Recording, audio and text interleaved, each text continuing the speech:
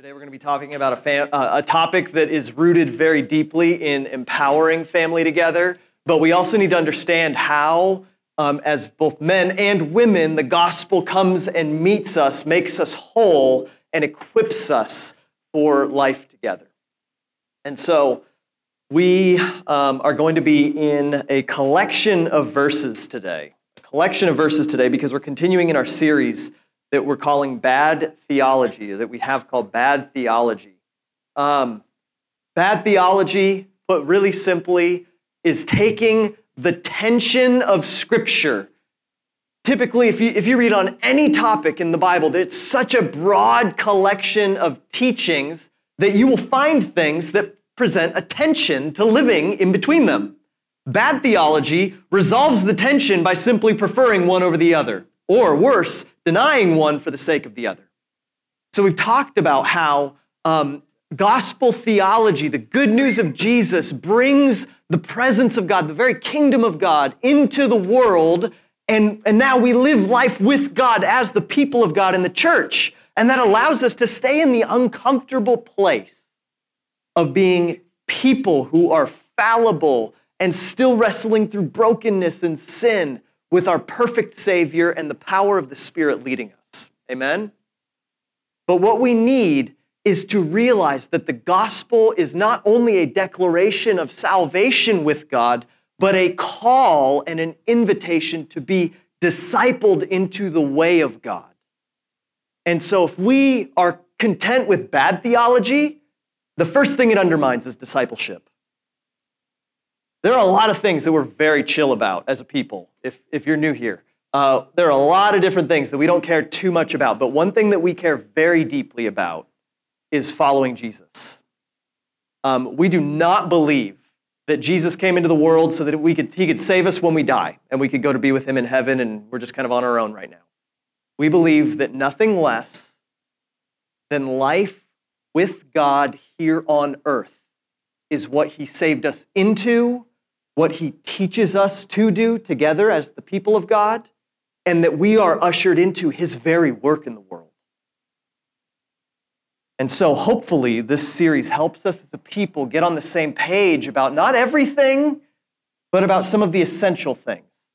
And so we spent several weeks talking about the gospel and how theology can start to get lopsided about our conception of the gospel. Now we've started to talk about grace, another topic that feels really squishy, feels like we talk about it so much that it's lost its meaning, right?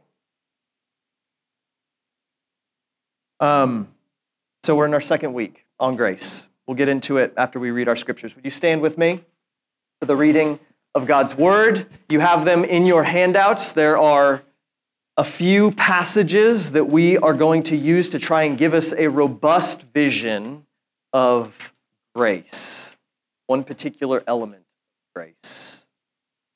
I'll read these and we will pray. 2 Peter 3:18. But grow in the grace and knowledge of our Lord and Savior, Jesus Christ.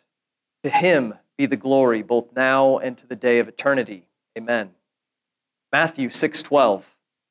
And forgive us our debts, as we also have forgiven our debtors. Mark 11:25.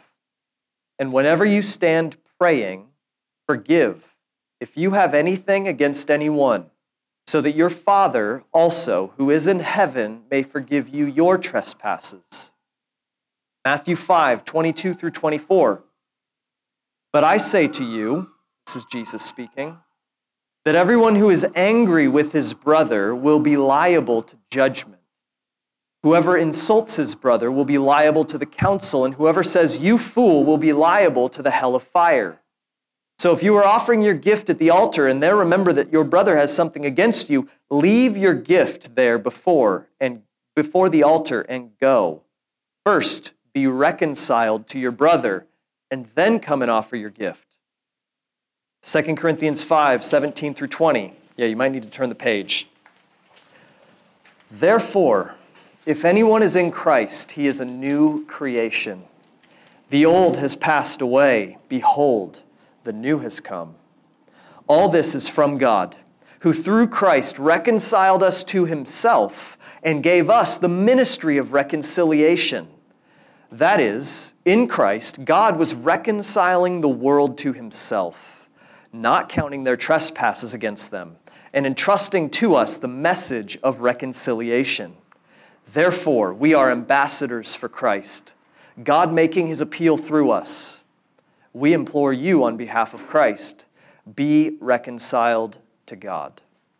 And Matthew 5:9, blessed are the peacemakers, for they shall be called sons of God. Let's pray.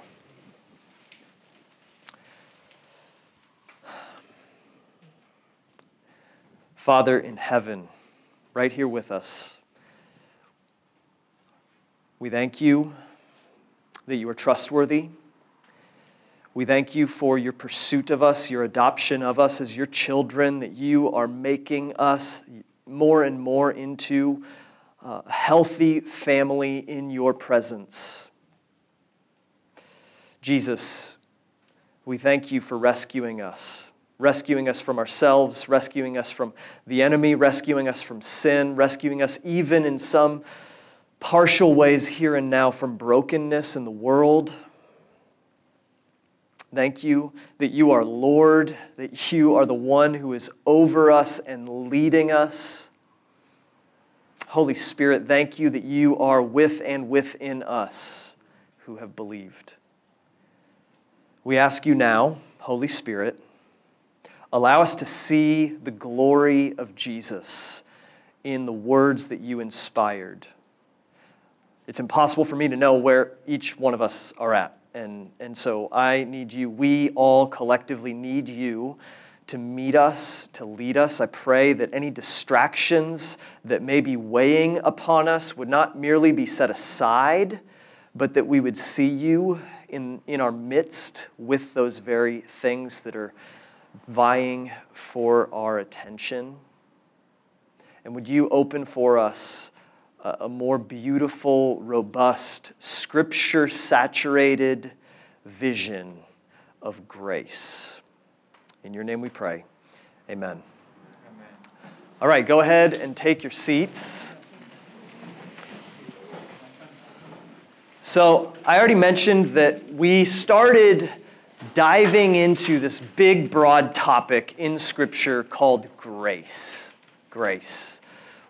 2 weeks ago, during our first week talking about grace, we covered, you can go back and listen to it online, we covered the Greek word, the original word for the word grace that is translated simply means gift in the original language. But simply put, that gift is not mere forgiveness, as is very commonly assumed. You may have heard of grace is unmerited forgiveness. That is true. That is a component of grace. But when you read through the New Testament, there are other ways that authors use the word grace or this word gift that make it very difficult to understand it in that way alone. So we talked about this definition of grace, our working definition of grace as a church, taking the broad testimony of the New Testament, is to say that grace is the gift of God himself. Grace is the giving of God himself to us. So in sending Jesus Christ into the world, the Father was not simply making forgiveness possible for us, but was actually coming to us relationally, pursuing us to sweep us up into the life of love that Father, Son, and Holy Spirit had from eternity past and still have today. That's what you and I were made by and what you and I were made for. And in the gospel, the way is opened for grace to be poured out into us as people and as communities called churches. And so grace is the gift of God himself. A little bit more specifically, grace is the powerful presence of God doing in and through us what we can't do ourselves. Grace is the powerful presence of God doing in and through us what we can't do ourselves. It's unmerited. We did nothing to earn it. But here are a few things that we've been talking about. Just because it's unmerited doesn't mean it doesn't require effort to participate with. So we're invited into life with God, but then God, as a loving Father, wants children who are growing in maturity with Him. And so the Christian life isn't easy because it's not just assumed. It actually takes participation. And that's what discipleship is. Discipleship is learning the life of grace. It's learning to live by the kingdom of heaven rather than the ways of the world. And so we talked a couple weeks ago about 6 different kinds of grace, if we could call it that. 6 different effects. And this is not trying to be comprehensive, but it is trying to say, here are huge buckets that we need to understand if we want to be disciples who are transformed and empowered for life with God for the sake of the world. So we talked about justifying grace. That's the kind of grace that makes a way for us into life with God, period. Let me back up because I think it'll be helpful to share this this illustration, this metaphor. Sometimes we think that grace is, I already mentioned this, unmerited forgiveness. That it's just, you're forgiven, God is pleased with you, so carry on, give gratitude to God with your life, but that's kind of it. That vision of the gospel is to assume that what God really desires is morally clean kids. But what we've covered in this series is that we're saved into life with God. What we're saved into is more like a house than moral cleanness. We're saved into the place of God's dwelling on earth. And so the first kind of grace, each place in the house represents a different element of grace. You have to enter through the doorway. There is only one way into the house of God's presence, and that is through the Lamb of God, Jesus Christ. So the one way in to life with God is Jesus. Justifying grace. Justification is this big word that basically means to be declared innocent, for justice to have been done on your behalf, for our guilt to be taken by Jesus as a sacrifice that could appease God as a righteous judge. Okay? That is the doorway. We enter in through the doorway. But if we stop there, it's as ridiculous as thinking that like laying down in the doorway is the entire household.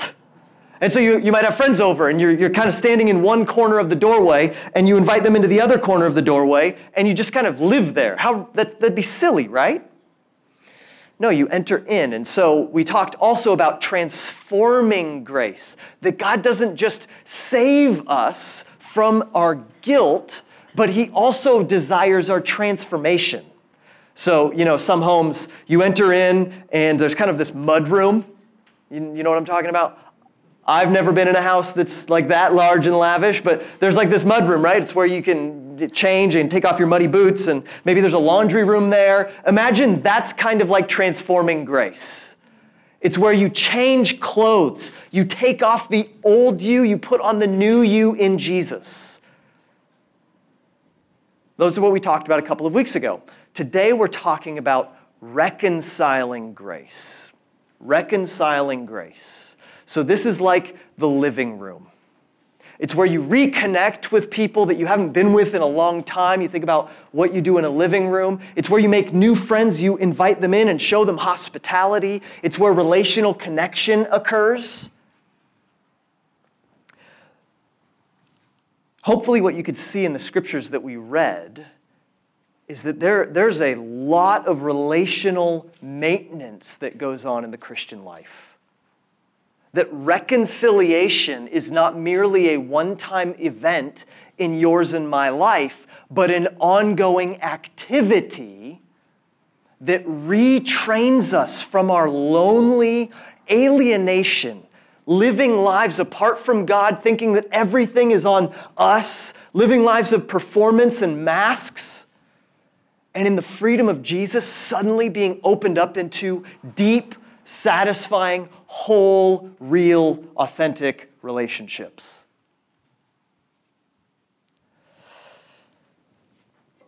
So reconciling grace. We're actually going to go over a couple of different elements of grace this week, and I, in preparation, felt like this is such a significant one for us that we need to just leave it here. Because I think I'm not alone in saying we live in a hyper relationally broken culture.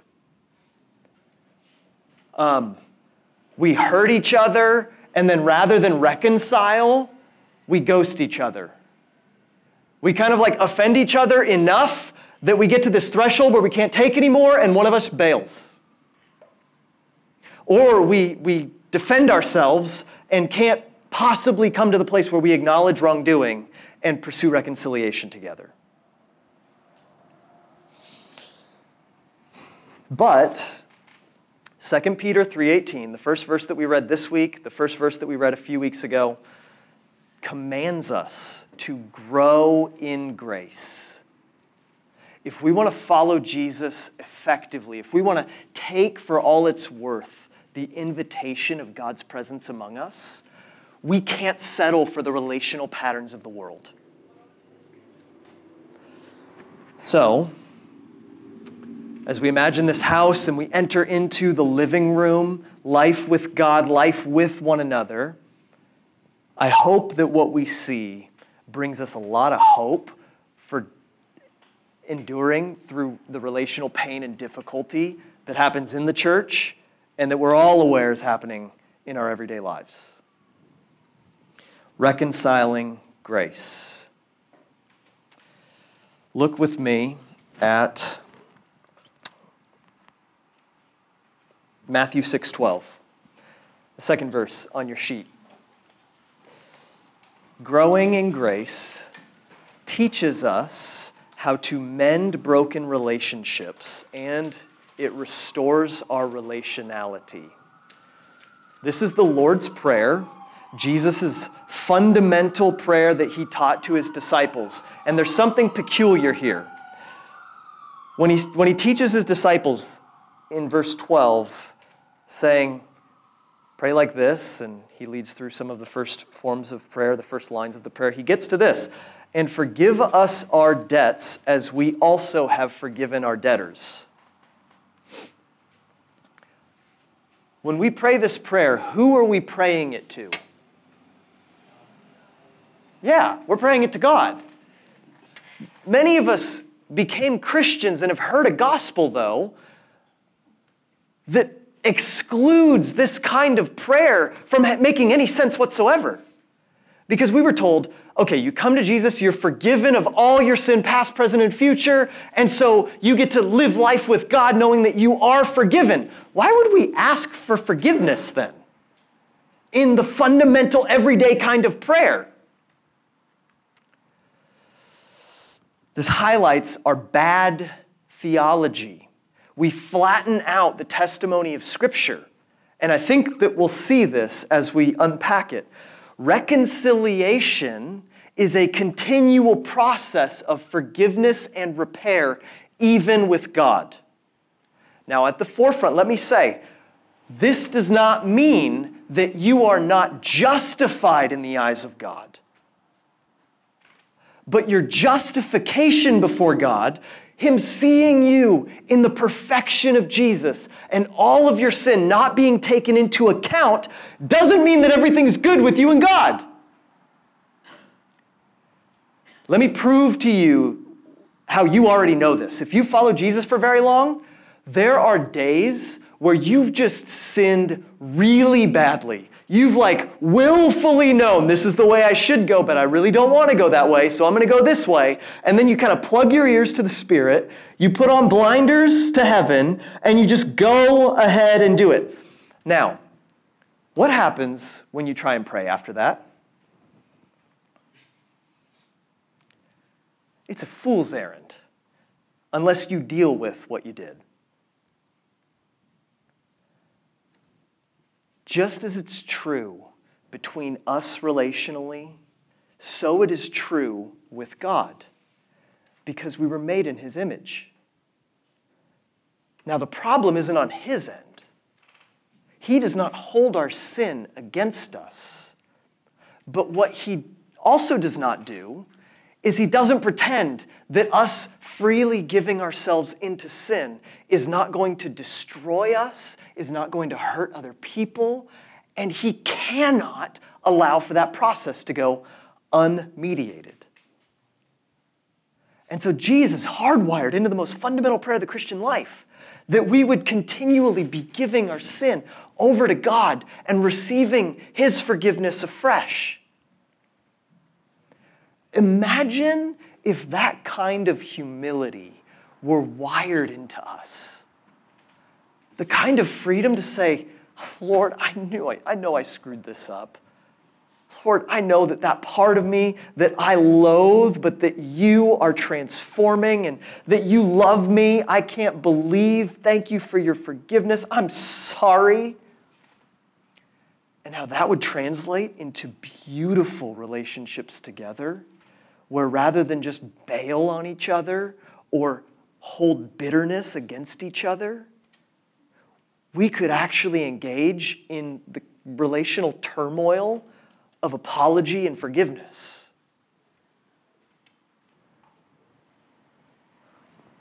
I would be a huge fan of social media imposing rules about apology and forgiveness, because it is the preeminent place where we see this not at all possible, right? And that's also true in the church. So,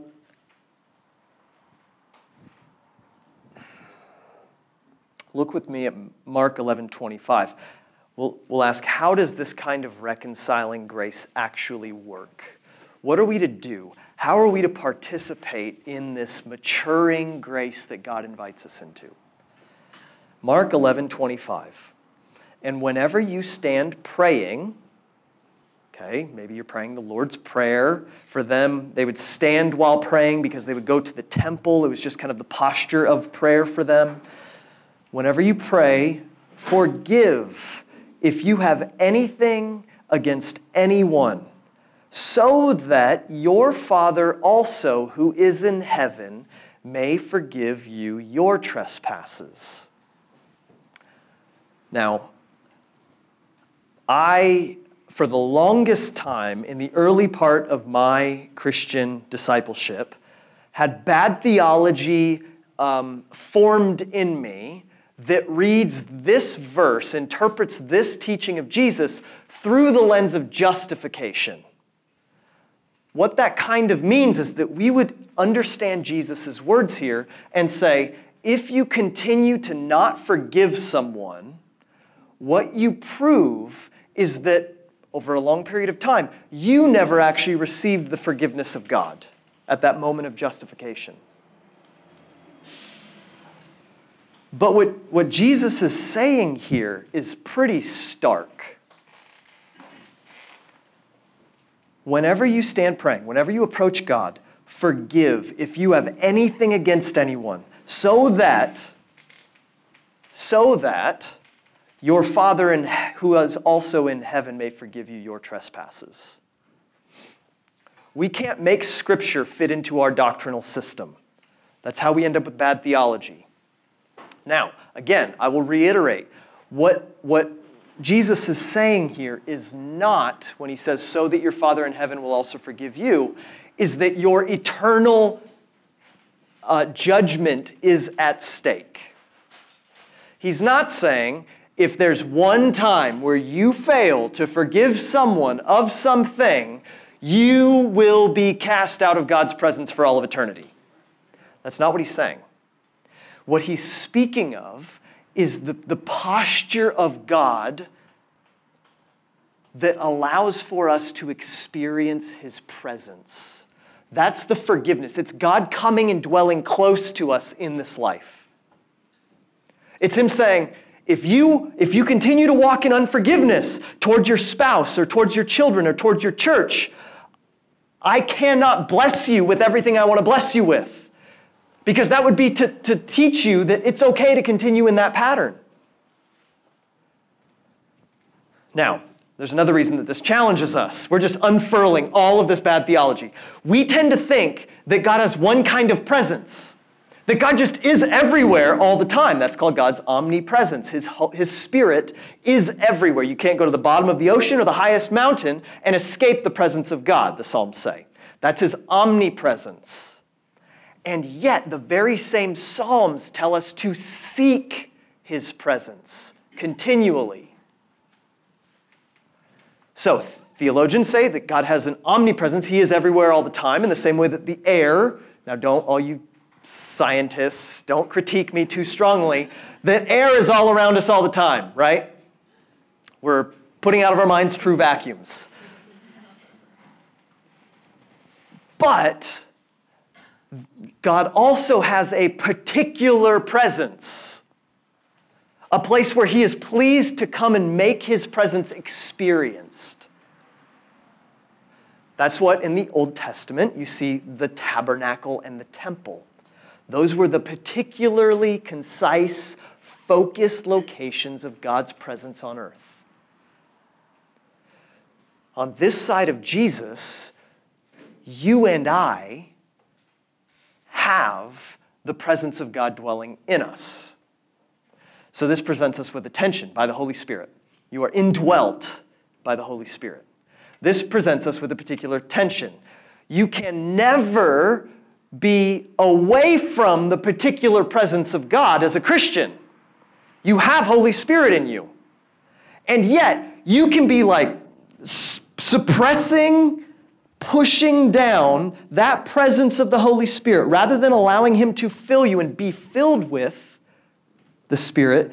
You can push the Holy Spirit down into your big toe and just come over here, and that big toe is like in the light of God. You're a child of the light. And you're in darkness, facing away, doing everything you can to avoid God. The invitation is, well, turn around and come back into the light. That is the challenge of Christian discipleship, is learning more and more to walk in the light continually. That's why Jesus says, forgive anyone against whom you have anything, because fundamental to your discipleship and fundamental to the kingdom of God is forgiveness, is love. And if you walk antithetical to the kingdom, the Father has to discipline us. And we don't have time to talk about the love of the Father. We love the adoption of the Father. We hate the discipline of the Father.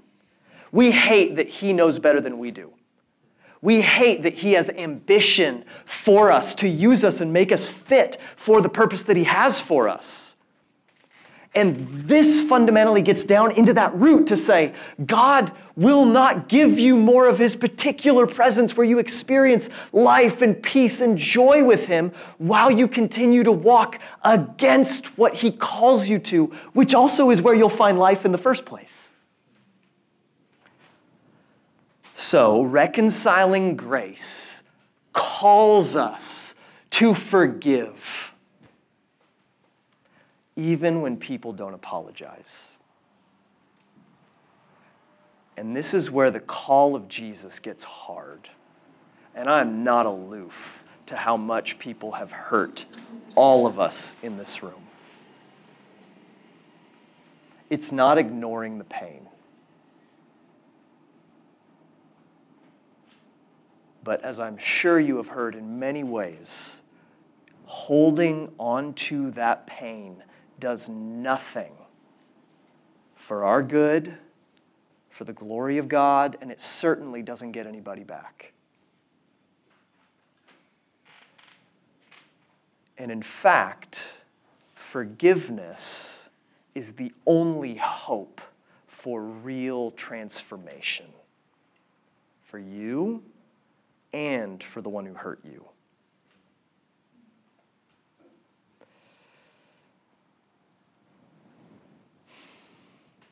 Look at the next verse. Matthew 5:21 through 24. Jesus gives us more, specifically about this kind of reconciling grace. You have heard that it was said to those of old, you shall not murder, and whoever murders will be liable to judgment. This is him unpacking the Old Testament teaching that was recorded through Moses, the Ten Commandments. So Jesus is saying, you heard that, but I say to you in verse 22 that everyone who is angry with his brother will be liable to judgment. Whoever insults his brother will be liable to the council, and whoever says, you fool, will be liable to the hell of fire. So, if you are offering your gift at the altar and there remember that your brother has something against you, leave your gift there before the altar and go. First be reconciled to your brother and then come and offer your gift. It's worth noting something. This is if you're familiar with the Sermon on the Mount, there are many different topics. It almost feels like a bag of miscellaneous teachings of Jesus. And I think there's some internal coherence in it. But this is the first thing that Jesus teaches on topically. He gives the Beatitudes. He says, you're salt and light. A city on a hill can't be hidden. Salt without its saltiness is not, I'm not even going to try and cite it because I'll butcher it, and that's not a real version of the Bible. But this is the first practical teaching that Jesus has. It's on anger. Jesus is so familiar with our humanity that he realizes that anger is one of the quickest ways that relationship and reconciliation is cut off.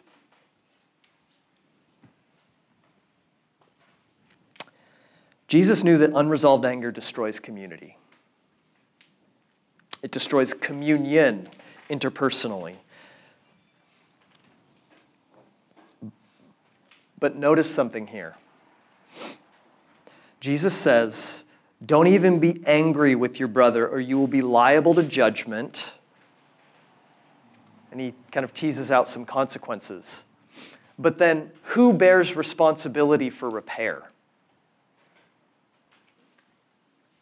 Not the angry one. Notice that Jesus says, so if you are offering your gift at the altar and there remember that your brother has something against you. Jesus is saying if someone is angry with you, go and make it right. He teases out the danger of anger and then says, so if someone's angry against you, go make it right. Don't even try and approach God with a sacrifice while you have wronged somebody else.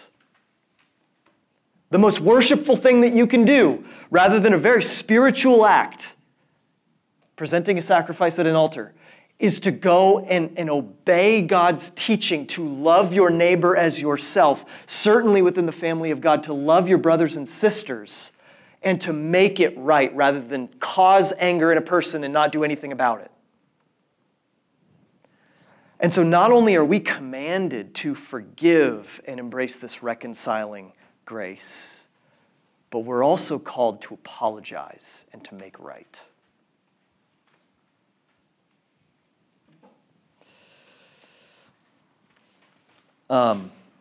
Unresolved relational anger and pain will destroy our church community.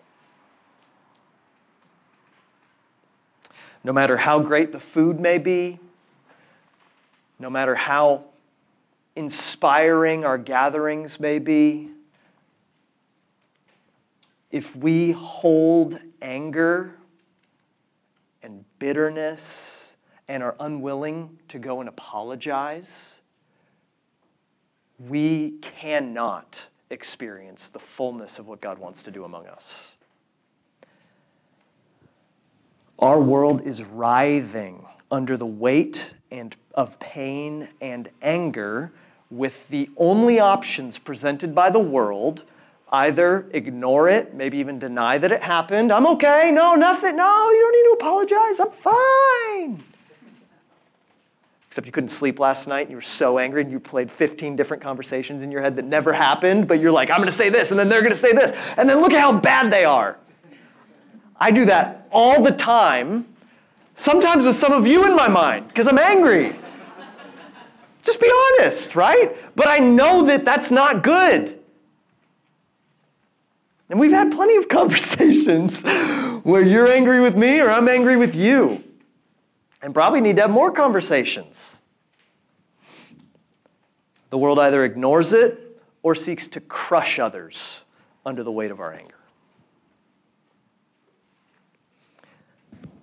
But grace reconciles. God's powerful presence with us, doing in and through us what we can't do ourselves, empowers us to obey Jesus' teaching to forgive, even when we feel like we can't. Your emotion lies to you. It is not true. Emotions are wonderful indicators. They are terrible leaders. They will never preach truth to you. They might give you clues about something, but they will never present you with the whole truth. God's presence and His teaching of the path of life and real humanness tells us forgive, tells us apologize, reconcile, and His presence with us empowers that. The reason the world either avoids and denies or seeks to crush others is because there is an evangelist of unforgiveness in the world. Who was a murderer from the beginning? Satan. Unresolved anger, Jesus teaches, is the root system that bears the fruit of murder. Satan is watering in the world the seeds of unresolved anger to grow the fruit of alienation in the world. That's what murder is. I'm cutting you off. Go. Sometimes it's physical murder. Other times it's blocking you on social media. Now, there's some times where that might be appropriate. I'm not saying that that's always wrong. Sometimes it's seeking to cut off your reputation in a community so that you'll be rejected. There's social pain that we're bearing. There's family pain that we're bearing very deeply. Why is it so hard to forgive and to apologize? I am not an expert in this. I still feel when the Spirit presses upon me the need to apologize and all of my yeah, but them stuff rises up, I still feel the no, anything but that. And when I'm hurt, I still feel there's nothing that they could do to make this right. We're not saying that this makes us perfect. We're saying that it empowers us to engage with what we're supposed to do, with where real life is found in reconciliation.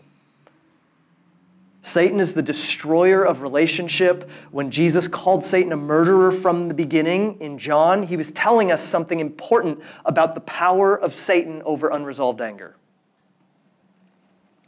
If you refuse to forgive or you refuse to apologize to someone you've wronged, rather than walking in the healing, chaotic, painful, reconciling grace of God, you are actually walking in the destructive power of Satan. Even as a child of God, you can be following his footsteps. We don't want that. Of course we don't want that. That's what we're saved from. When we're hurt, it's so hard to forgive because it feels like justice for our pain won't be done. People will not feel outraged, and as though we are giving permission for someone to continue in evil and sin and abuse. There's also a part of us that sometimes wants to retain the high moral ground over and above others.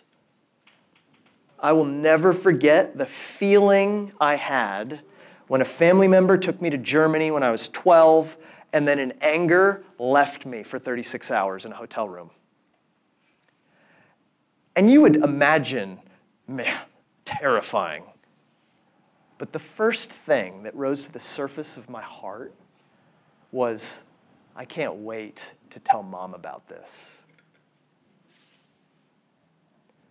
I felt this inner sense of moral superiority over the person, and I liked it. That's one of the reasons we don't forgive, too. When we've wronged others, apologizing is hard because we feel we're giving that moral high ground to others, and they're an equally broken person, or they even contributed in the conflict. We fear their demands for justice and reconciliation might be too much. We see this conversation going on culturally right now about reconciliation and the cost of reconciliation and reparation and how to right wrongs. And you see this playing out right there. Here's the thing. This is why it's grace that reconciles. Every I forgive you is an act of faith in the it is finished of Jesus on the cross and a trampling on the lie of the murderous enemy of humanity. Every will you forgive me is an act of faith in the cleansing power of the death of Jesus and a renouncing of the great accuser of the saints. And as we do that, everything that we fear about them not changing and us not feeling better proves untrue. When I was on staff with a church over in Hollywood, I would take the bus to and from, and you see tons of great stuff on the bus over long periods of time.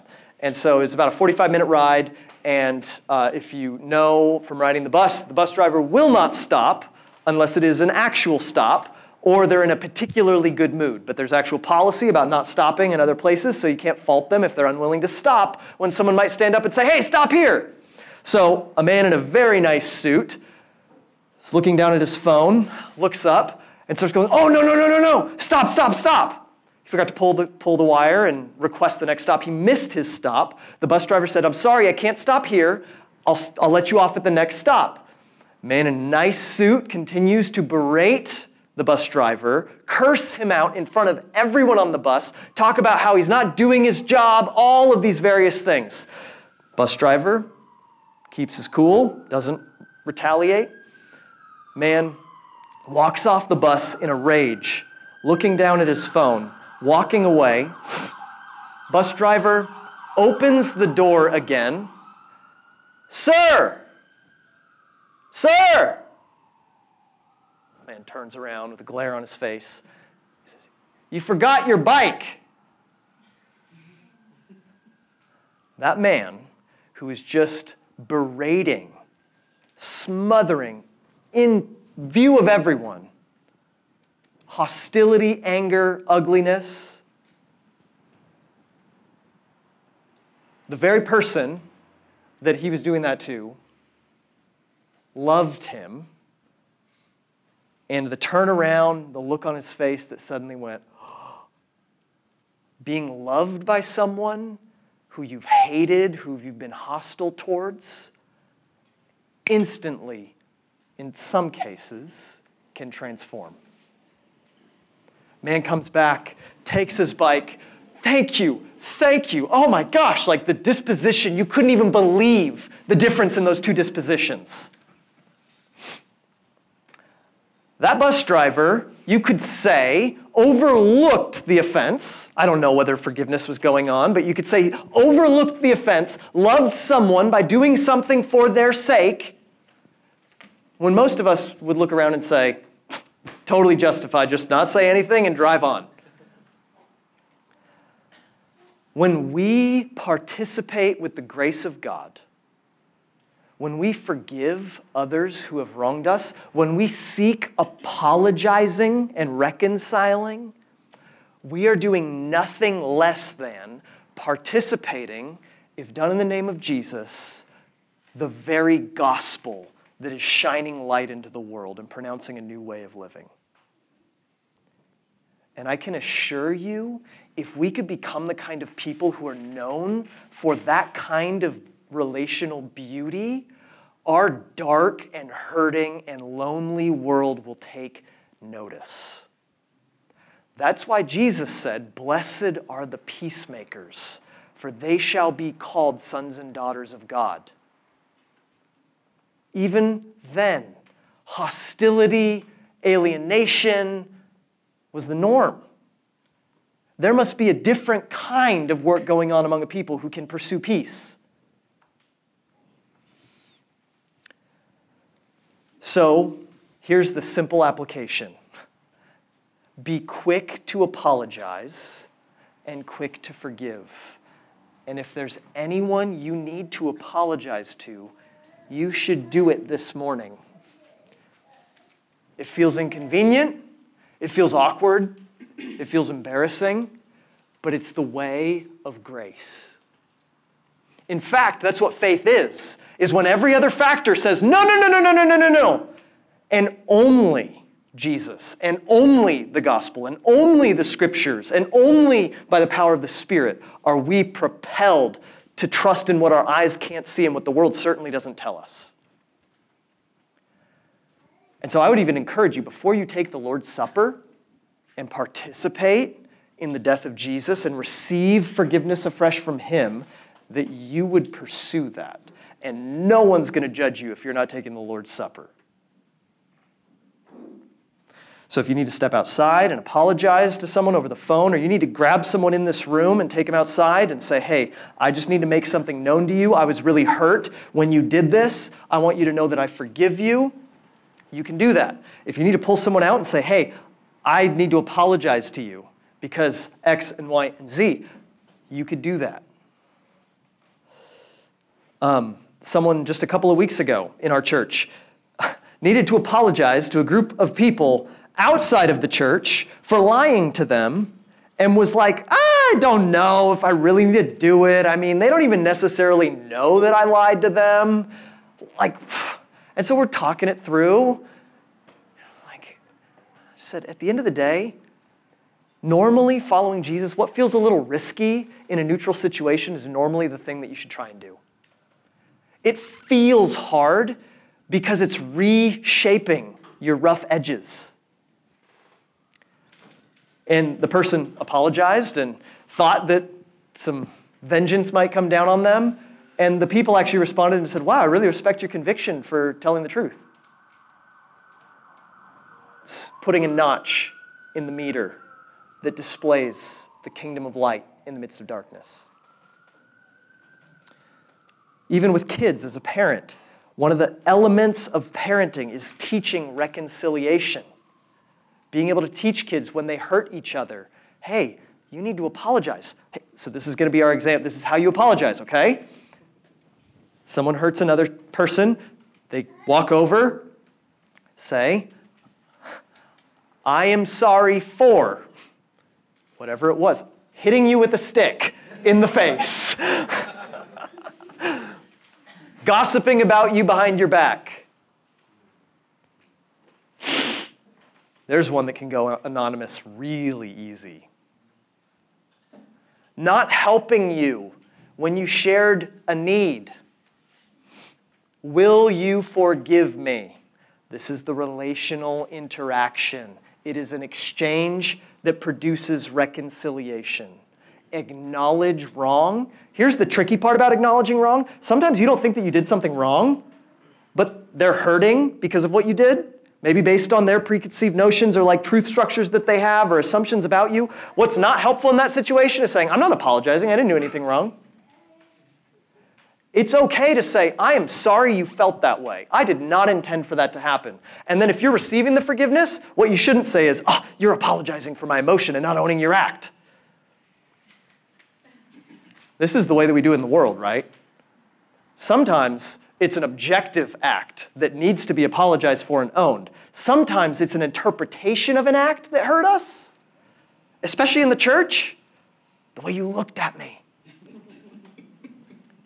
We don't need to apologize for saying, "Oh my gosh, I'm sorry for opening my eyes at you and having a certain thing on my face. I had a stomach ache, or it was First Tuesday fast, so I was so hungry." But we could still say, I am sorry that you felt that way and that what I did communicated something to you that produced that. Will you forgive me for that? Talk about freedom. And then on the other side, as the offended party, I forgive you. Eye contact, one of the most shocking things to me is little kids' capacity for feeling all this stuff. So the other day, I was helping two little kids, who will not be named, do this, and looking down at the ground, I'm sorry for doing that, will you forgive me? No, look at each other. Looking, hurt party, looking at the ground, I forgive you, I'm not, look at each other. And as soon as that happened, tears start pouring out. It's silly, but even reconciled, honest with our pain kind of eye contact, owning our stuff, forgiving and relinquishing, relationally rewires us for wholeness. And then we go into the presence of God. Say, oh, we're humble. We've been humbled.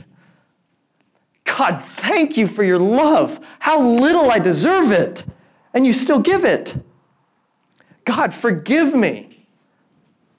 The Spirit wells up from your big toe, up through your heart, and you can breathe in the lightness of grace. That's reconciling grace. It empowers us for communion with each other and with God. And if you try and do discipleship to Jesus with each other for very long, and you start harboring all the wounds, the pain, not acknowledging the wounds that you've caused in others, division, isolation, dishonesty, masks, all take root. So can we be a people that take the courage and the invitation to pursue reconciliation together? There is grace. Jesus said it's finished. All we do is walk in the wake of that. Amen? Okay, let me pray. Jesus, we thank you so much for reconciling grace.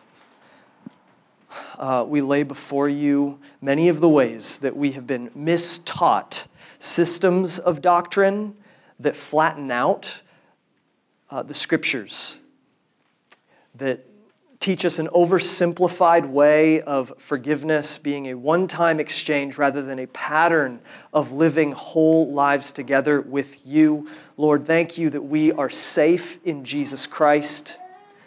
Would you empower us to live as children of light in the midst of our generation? That people would see us, that people would experience our apologizing, our owning, our forgiving, and know there is something altogether different about this Jesus, and may they want in. And if anyone here doesn't yet know you, doesn't yet bow the knee to you in your ways, King Jesus, we plead with you, Holy Spirit, give them courage, give them faith to open to you, to choose to follow you. And Lord, may you make us a people who embody this kind of reconciling grace together. May we be a deep people, a strong fabric of community in the midst of tumultuous times and a changing moment in our culture. Please help us. If there's any work of the enemy among us, if there's any way that he's seeking to snatch up your word, please prohibit it, block it, stop it, Lord. Give us ears to hear the leading of your Spirit through your word. In Jesus' name we pray. Amen.